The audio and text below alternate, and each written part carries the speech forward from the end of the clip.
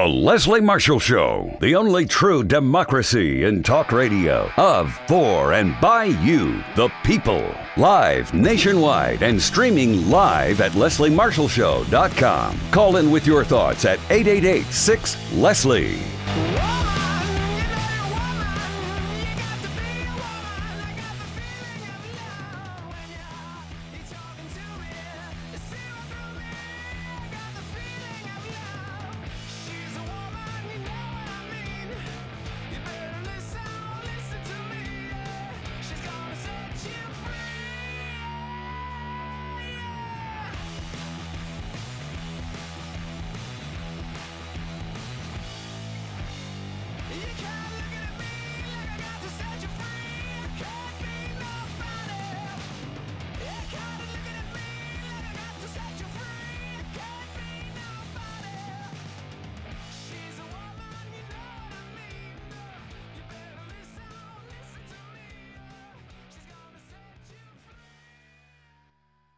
I'm Leslie Marshall. Good afternoon and welcome back to the only democracy in talk. Tamara Lefcowitz is our guest, International Coordinator for the USW Healthcare Workers Council. She provides support to the union's more than 50,000 healthcare workers across the United States and Canada. She got her start as a community organizer in 2006, investigating police misconduct for the city of Pittsburgh Citizen Police Review Board. And in 2009, she began working with organized labor, advocating for healthcare workers. She now proudly bargains contracts, trains activists, and organizes workers to advocate for themselves, their patients, and our communities. I want you to check out the USW website as well, www.usw.org. Their handle on both Twitter and Instagram, you need to follow them there, is @Steelworkers. And Tamara's Twitter handle is @T Lefcowitz. That's TLEFCOWITZ. I think we have some static. I'm not in my normal studio today. I'm actually in Washington, D.C., working remotely. Tamara, thank you for joining us and welcome. Can you hear me? I think you said you're having trouble hearing. I can hear you. It is pretty staticky, but I'm here. Good to have you with us. It is a bit staticky. We're going to see if we can fix that during the break. Thank you for joining us. You have a really great resume, great background, great career. Let's talk about some great people right now, and I'm married to one, and that's a healthcare worker. And I want to talk about healthcare workers because we're not completely out of COVID. We may be out of lockdown, but healthcare workers constantly, day in and day out, and certainly never as any other time in our nation's history have we seen them put their lives on the line, even more so than when we were in the midst of one of the greatest pandemics in our lifetimes, and that's COVID. They made incredible sacrifices to their families, to their communities, obviously to themselves and the risks that they put themselves. But, these aren't risks that go away just because we're not in the midst of that pandemic with COVID-19. Right now, what we have seen through COVID and what we see right now, what we see with unions always is solidarity. And using that solidarity, they're using their strength, they're using their know-how to make improvements to their own jobs, improvements that have been badly needed before the pandemic, never was more so apparent than during the pandemic, to make not only America's healthcare system better, but workplaces better and improved for the American healthcare worker. The healthcare workers put their lives on the line during COVID, but they did before and they still do now. And it's crazy in a sense that we're having this conversation now, especially after the pandemic, but healthcare workers still have to make further improvements to make their work environment safe and safer, along with our healthcare system to be safe and safer. Correct? Yes, that's absolutely right. And, the pandemic, what the pandemic did for healthcare workers that was really the only service to them was it lifted the veil. And it really exposed to the public what we have been shouting from the mountaintops for decades in labor, that, health and safety standards are not taken seriously for healthcare workers. The conversation up until the pandemic had really been primarily focused only on the patient experience. And so the pandemic, I would say like a phoenix rising from the ashes, healthcare workers have been radicalized. It was clear then, and it is clear now that we're fending for ourselves. Nobody is coming to the rescue.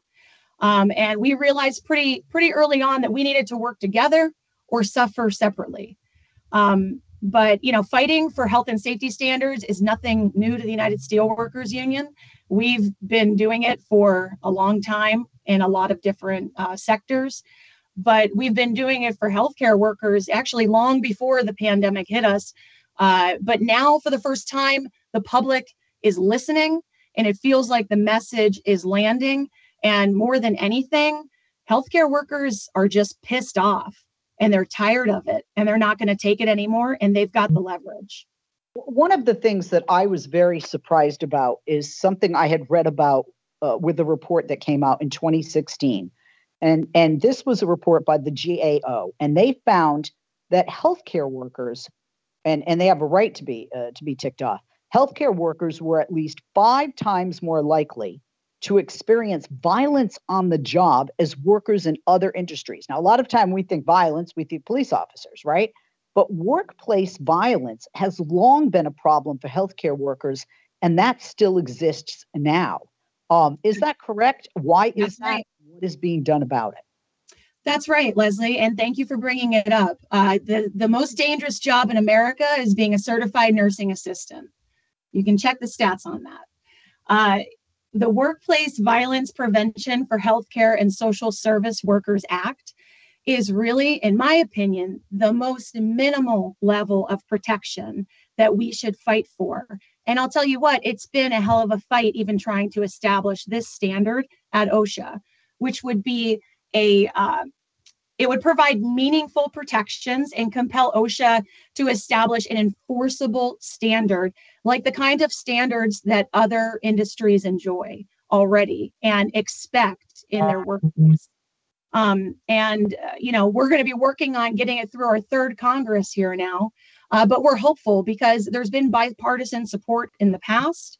And, after this past election, we're hopeful that maybe this is the Congress that we're going to see support healthcare workers trying to protect themselves and establish minimal OSHA protections.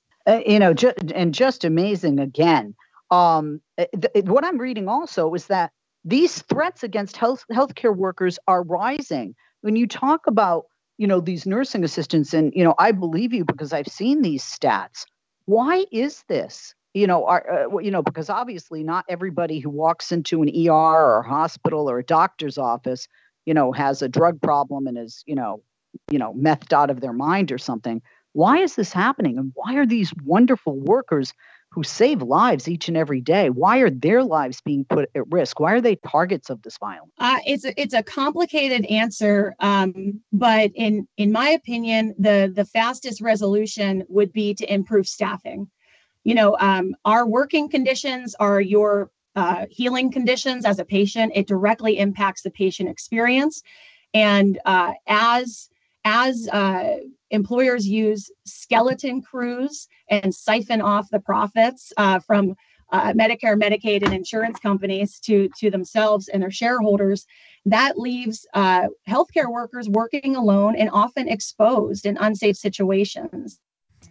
And frankly, the drain on the system has forced people into healthcare care situations that really aren't appropriate. Like people that need mental health care that are forced to go into long-term care facilities and really be housed right next to someone recovering from hip surgery. Tamara, I hate to interrupt you. That music means we're headed into a break. We're going to take a break. After this break, we'll be back with our guest with you and talk more.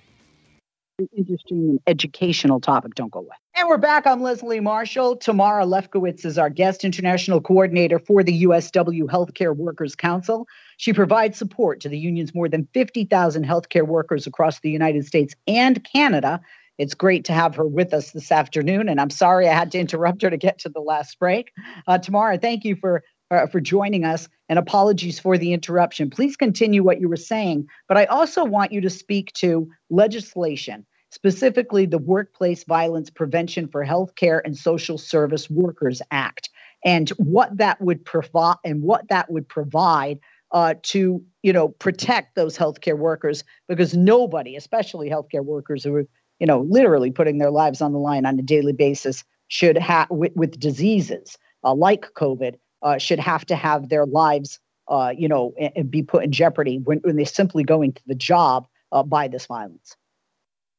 That's right. And it's so this is an important bill because for far too long, healthcare workers have not really had a means to reconcile their violent workplaces. So if you go to work in a mine and, there are certain standards and expectations that are going to exist in that mine. The same if you work in a paper mill or if you work in a steel mill. And of course, those certain expectations exist in a hospital or a nursing home. But when it comes to the health and safety of the caregivers and others and support personnel there to do the caregiving, they are frequently exposed to dangerous situations, often understaffed. And frankly, because of the high turnover recently, which is another complication to the issue, it's often relatively younger, newer staff that are working alone as well. And so like this it's all sort of like an onion of complications, right? And so if you go to work in any of these other industrial settings and say there's a fire, well, there's a process for investigating that. There are expectations that will be set. There are standards to meet. And, there's an expectation that there's going to be a fire exit. There's an expectation that there's going to be a fire extinguisher, right? And that is sort of standard and expected by all of us because we've been conditioned to believe that that's pretty basic health and safety standards. Well, when your working conditions don't necessarily cause a fire, and maybe the exposure is that you get choked from behind by a patient having an episode, or you get stabbed or sexually assaulted because you are working alone on a unit that's not well lit and by yourself, right? So it could be any number of these things. And healthcare is, overwhelmingly work that is done by women. It's been undervalued and underrepresented, underserved, really from the beginning. And so I don't want to sound like the sky is falling. I really just want to demonstrate that there is a single solution here. It's sort of death by 1,000 paper cuts.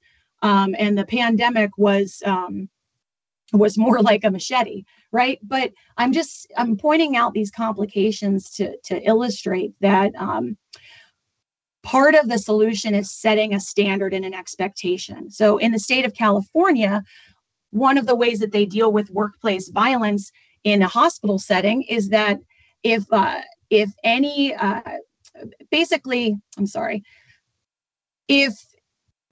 violent episode occurs, there's a requirement for reporting whether or not an injury occurred that would need first aid.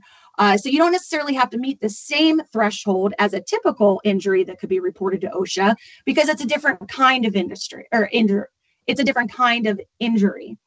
And the reason it's important that this gets reported and tracked is that otherwise these are invisible incidents. Otherwise, they get swept under the rug.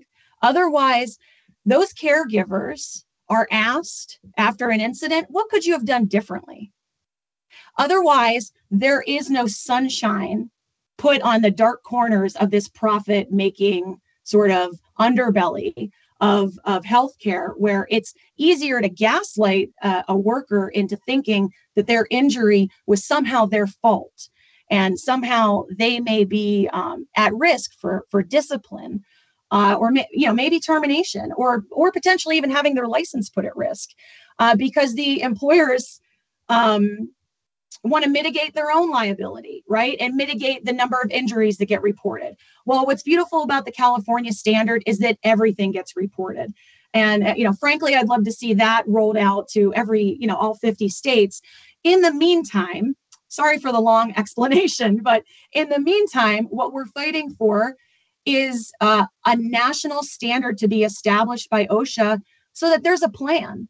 So there's a plan and there's accountability for employers that continually have chronic issues with injuries in the workplace and shrug their shoulders at it because the work is primarily done.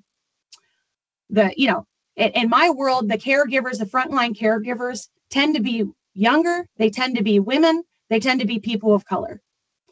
And when we are divided as young people and as women, and I'm not a person of color, but when we get divided by race, it's easier to divide us as workers. And those workers need a voice. That is why every worker needs a union. That is why we need to establish standards in OSHA, like the Workplace Violence Prevention for Healthcare and Social Service Workers Act. And so it's a complicated answer, but I think the answer starts with safe staffing, and it starts with workers organizing with workers to demand what they deserve. Most definitely. I want to move from the violence to another workplace hazard, in a sense, and that is staffing. I mean, there are not appropriate staffing levels in many areas of business in our nation. And, the pandemic just exacerbated this, especially in the healthcare profession. Nursing shortages are a real urgent concern. Can you speak to us how these shortages, how turnover affects this profession and these workers? Yeah, absolutely. And, the shortages for a lot of the reasons that I just described before, based on what I shared, who's like banging down the door of nursing schools to line up to be put in these situations of working understaffed and being abused, sometimes by the public, sometimes by patients, often by your own employer.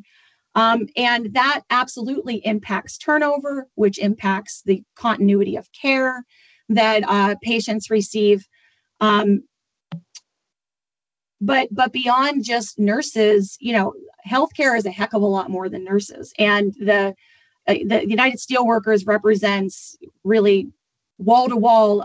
We run the gamut of all different kinds of healthcare workers, and the support personnel and folks that work in like dietary and laundry and housekeeping services. We're now competing with a lot of other employers for those workers, right? And again, why would you put yourself in a healthcare setting when you might be able to make more money working at a warehouse? That's a very good point. And on that point, that's a very good point. On that point, we're going to take a break. Don't go away. Everyone listening, everyone watching. I know you don't see our beautiful faces, just our beautiful pictures and still shots today. I'm Leslie Marshall. We'll be back with you shortly after this on this special, thank God it's Friday edition of the Leslie Marshall Show. Don't go away.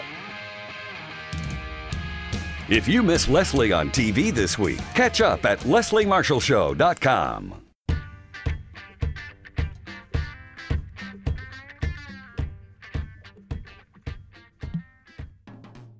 And we're back. I'm Leslie Marshall. Welcome back. Only true democracy in talk. More than a pleasure to continue our conversation with the International Coordinator for the USW Healthcare Workers Council, Tamara Lefcowitz.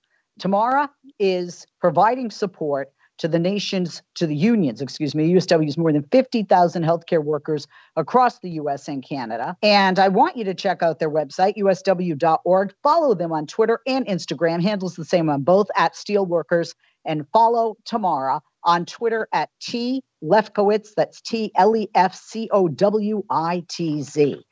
Tamara, thank you for holding. Welcome back. Lots to talk about. We talk about healthcare workers certainly being put at risk with violence.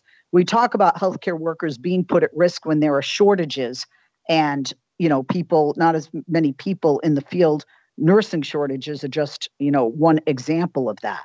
But when we look at all of these, problems, PPE, exposure, and lack of guidance from OSHA on infectious diseases. More than 3,600 healthcare workers died in the first year of the pandemic alone, and more than half are still reporting symptoms of burnout. And who wouldn't when you have such real and urgent concerns as shortages in these fields, when you don't have appropriate staffing levels? Nursing's just one example. So this puts healthcare workers at risk, but it also puts the patients that these healthcare workers take care of, they care for, at risk.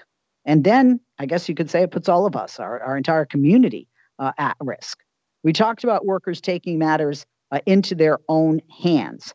And one thing I want you to talk about is organizing, because organizing is a way to do that. I think a lot of people are saying, hey, folks, at Twitter, if you had a union, we wouldn't be going through this right now, Elon Musk or not.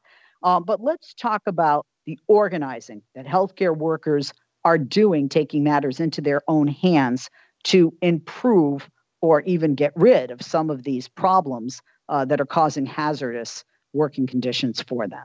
Yeah, well, Leslie, healthcare workers are fired up. And if they don't have a union, I think that in many workplaces, they are considering it or talking to their coworkers about getting a union, organizing a union. And actually in Pittsburgh, the hometown of the United Steelworkers headquarters, actually a group of about 500 county caregivers from the county nursing home unanimously voted last year to organize with our union for these very reasons: issues over pay, over staffing, over high turnover issues, and issues with recruitment and retention. And so, really, if I was a healthcare employer, I would see this as an opportunity. The union can be a partner in recruitment and retention. I know that, in a union workplace, they're more likely to have higher wages, better benefits. And at the end of the day, that actually creates a better patient experience as well, for continuity of care purposes. But beyond that, just as a society, we're sort of part of the larger wave of the general public pushing back, fighting back against corporate greed.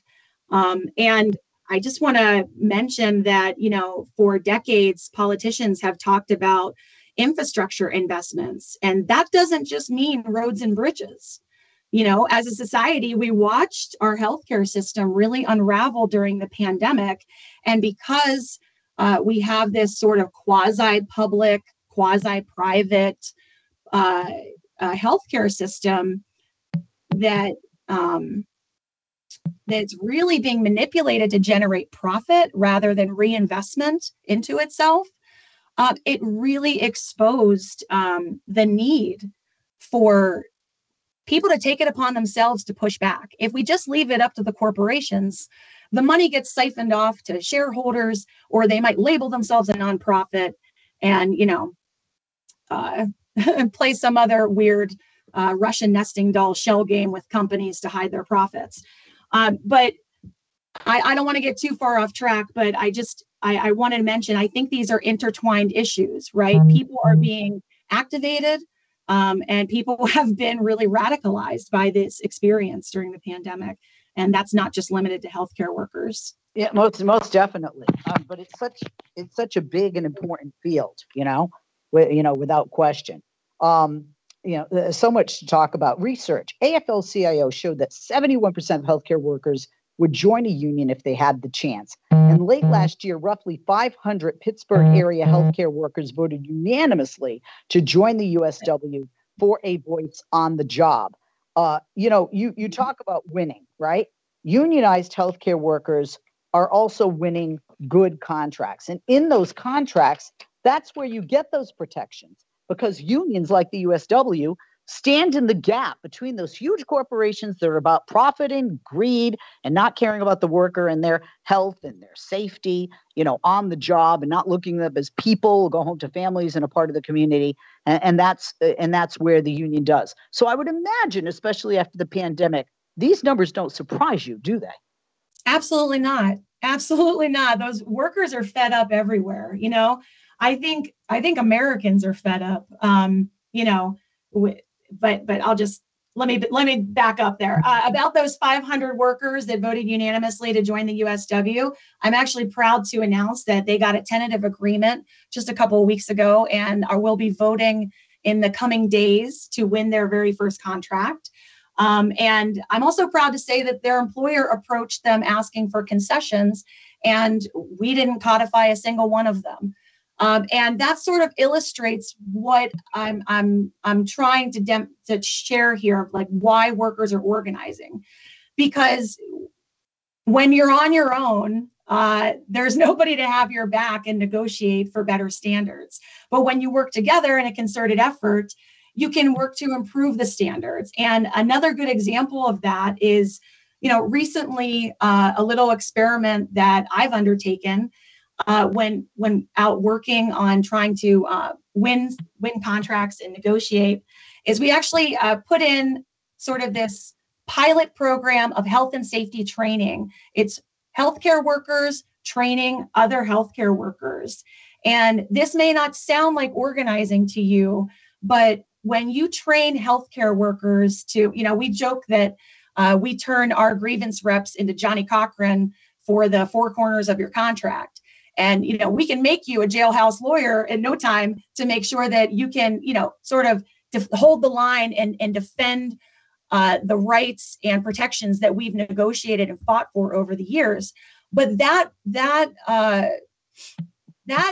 sort of standard is really dropped in the healthcare sector. And I'm not saying that as a criticism of my union or of any of healthcare workers. It's more part of the culture. Part of the culture that has been allowed to fester in this sector is one of making workers feel that they're on their own. The liability is on their license. They are unprotected, rather than feeling like they are part of an organization that understands their needs, wants to staff appropriately, protect the education and certifications or licenses that they fought for, and make sure that they can deliver high quality care and go home in the same condition they came to work in. That's what unions do. And that's why workers are organizing.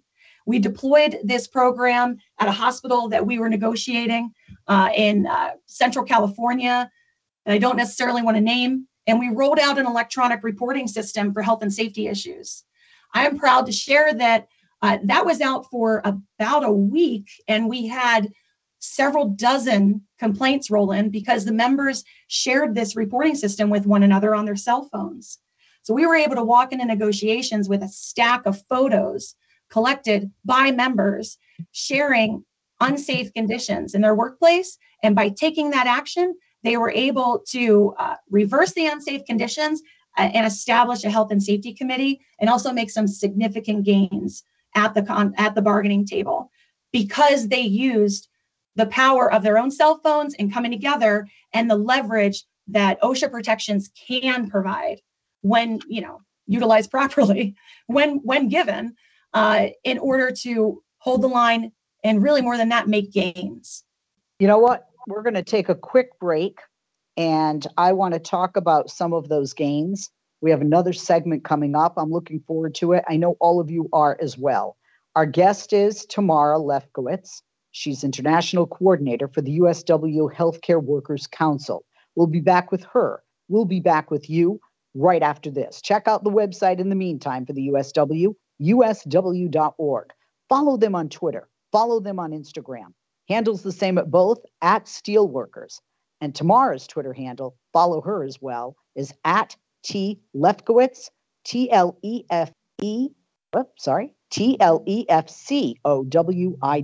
That's TLEFCOWITZ. I'm Leslie Marshall, back with Tamara and you right after this. Follow Leslie on Twitter. Just go to www.twitter.com/Leslie Marshall, and we'll be sure to share your tweets. Hey there, I'm Leslie Marshall. Welcome back. Final segment here on the Leslie Marshall Show on this Friday. Our guest is Tamara Lefcowitz, International Coordinator for the USW Healthcare Workers Council.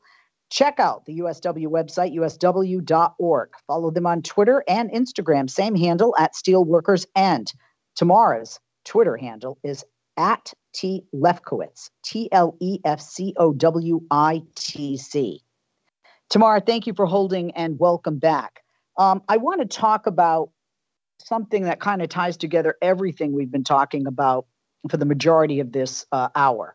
And, organization, contracts, unions, and how things can change for the healthcare worker and certainly the healthcare industry when you have a union like the USW protecting you, watching and having your back. There were members of the USW, my understanding is recently, at a healthcare facility, we don't have to, say the name, that ratified a contract that includes hard-fought workplace violence language. Can you tell us what that means and why this is, well, obviously not just a victory for the healthcare workers, but, and the USW, but why this may be different and what it could mean going forward? Yeah, absolutely. And I'm proud to share the name of that facility. It's Copper Country Mental Health in Michigan. They actually just ratified a contract this week on Monday that includes basically a procedure for developing timely and effective responses when the clients that they service in a mental health capacity act out or could become violent. Which we hope will continue to create a safer environment for both the workers and the residents in this group home. And that's sort of the power of the union really demonstrated right there. That language was pursued by local, some leaders that were elected by their coworkers locally, and that's what being in a union is all about. It's not a union boss somewhere in Washington, D.C. or Pittsburgh that makes some decision. It's about the needs in the workplace being met by the workers and being given the tools that they need to advocate for that. And in this case, it's a stressful job providing frontline care in a mental health capacity for anyone. And then when you add violence into the mix, they use this as an opportunity to sit down with their employer and talk about solutions. The union is more than just a driver of work stoppages and strikes and unfair labor practice charges. We also advocate for legislative change. We also advocate for change in our own communities, in our own workplaces, in our own neighborhoods. And this is, I think, a really perfect example of that it happens from the ground up. Yeah, most definitely. I'm glad you mentioned Copper County Mental Health in Houghton, Michigan. I didn't want to say, unless it was okay to say. So let's talk about some other areas. Let's talk about some successes for nurses. There were 3 different hospitals, Steward Health Care hospitals in the state of Florida. They achieved protections from unsafe scheduling and the creation of an infectious disease task force. And their new argument, let's talk. What's unsafe scheduling? I think I have an idea about that. And talk to us about. I know OSHA didn't have standards in place specifically with regard to infectious diseases, which COVID is one of. But why that creation of an infectious disease task force is so necessary. And again, when you have this happening for these nurses at these 3 Florida hospitals, it can become a like a domino effect going forward in other I would imagine in other bargaining discussions and contracts. Exactly. So nurses in Florida, I think they're with the National Nurses United. they actually were able to achieve, it looks like a resolution process for their staffing disputes, and they are allowed to have 12-hour shifts optional, and protections against what it looks like unsafe floating. So there's a lot of things that we could unwrap, and those are significant wins, and I congratulate NNU for that. That's wonderful. In Pennsylvania, so like just as a spin on this, in Pennsylvania, one of the ways that workers were able to sort of mitigate the impact of unsafe scheduling was that they fought to pass the Prohibition of Excessive Overtime in Healthcare Act. It's Act 102. So in Pennsylvania, what that basically means is it's a ban on mandatory overtime for frontline caregivers in the majority of caregiving situations. And that means that, so for instance, it's pretty chronic. I would say it's a chronic issue in the healthcare industry that schedules are frequently posted with holes in them. And what that means is maybe there's nobody available, and so it remains an open position that somebody could maybe sign up for and pick up on overtime, or they may have to call in what some people may understand are known as like travelers or agency workers to come in, and somebody who has the qualifications because they have the license, but maybe they're not familiar with that workplace, right? So as NNU fought for protections against unsafe floating, I mean, they're trying to prevent their nurses from being floated to different floors they're not familiar with different levels of acuity based on the level of training or experience of the nurse. Imagine that on a larger scale, which is rampant through the industry, where you're not being floated from floor to floor, you're being floated from employer to employer. That's what agency workers are. That's what travelers are, right? And so like when we try to put these protections in place in our own contracts to try to enforce continuity of care, like that's the level to which we're fighting against this. But to sort of bring me back to the ban on mandatory overtime in Pennsylvania, I don't mean to shoot off on too many tangents, but there's more than one way to skin this cat, right? We can fight for protections in your collective bargaining agreement as a union, or help you to fight for those protections as a union. But also we can leverage our power as voters and as citizens to hold our elected officials accountable. And in Pennsylvania, that's what we did. And we passed Act 102, the ban on mandatory overtime. And so essentially, when schedules are posted with holes in them, as I described earlier, or you might get a couple of call-offs on a shift, in any other state that doesn't ban that, whoever's on the next, or whoever's working at that time might just get forced. They might just be forced to remain on shift. And work through to the next shift for 4 hours or maybe 8 hours, maybe more. This can at times be illegal. At all the time, it is dangerous. And studies have shown after a certain number of hours that you're really playing a game with fatigue beyond the danger that it could be providing care when you're too tired and understaffed. Beyond the exposures that I just mentioned with workplace violence, with being alone and understaffed. And making mistakes at work or just being exposed to violence. How about when you leave and drive home after your shift? I bet you want to survive that car ride or be able to be conscious to enjoy your kids or your family, or just, I don't know, exist and have a life. Like in labor, we call it bread and roses. And I know I sound like kind of sarcastic and whatever, but it just, the healthcare is made up of mission-driven people that do this work because they love it, because they care about people, and they're driven to serve. But that doesn't mean that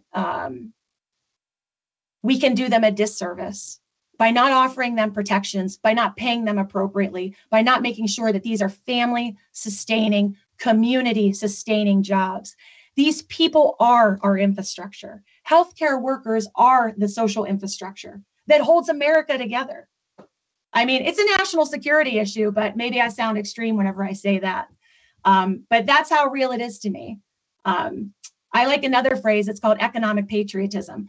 And when I like, it all comes down to money, and are we going to invest in these workplaces and staff these appropriately? I hope we get to a place where we legislate that it would be illegal not to. I'm going to leave it right there because I love what you just said. And that's a great phrase that you coined. I stole it from Ropana. Oh, you did? I love him. I saw him a few weeks ago in New York. I want to thank you for being with us. Time just flies. I learned a lot from you today. Thank you for being so comprehensive and really for painting a picture with your words of the situation for healthcare workers and how the USW and unions are really standing in the gap for all of those in this field. Tamara Lefcowitz, International Coordinator for the USW Healthcare Workers Council. Please follow her on Twitter at @Lefcowitz, Lefcowitz. The USW, check out their website, usw.org. And on Twitter and Instagram, the handle's the same. Please follow them. You should, @Steelworkers. I'm Leslie Marshall. Marky Mark Maldi's our executive producer. Have a wonderful weekend and a wonderful Thanksgiving.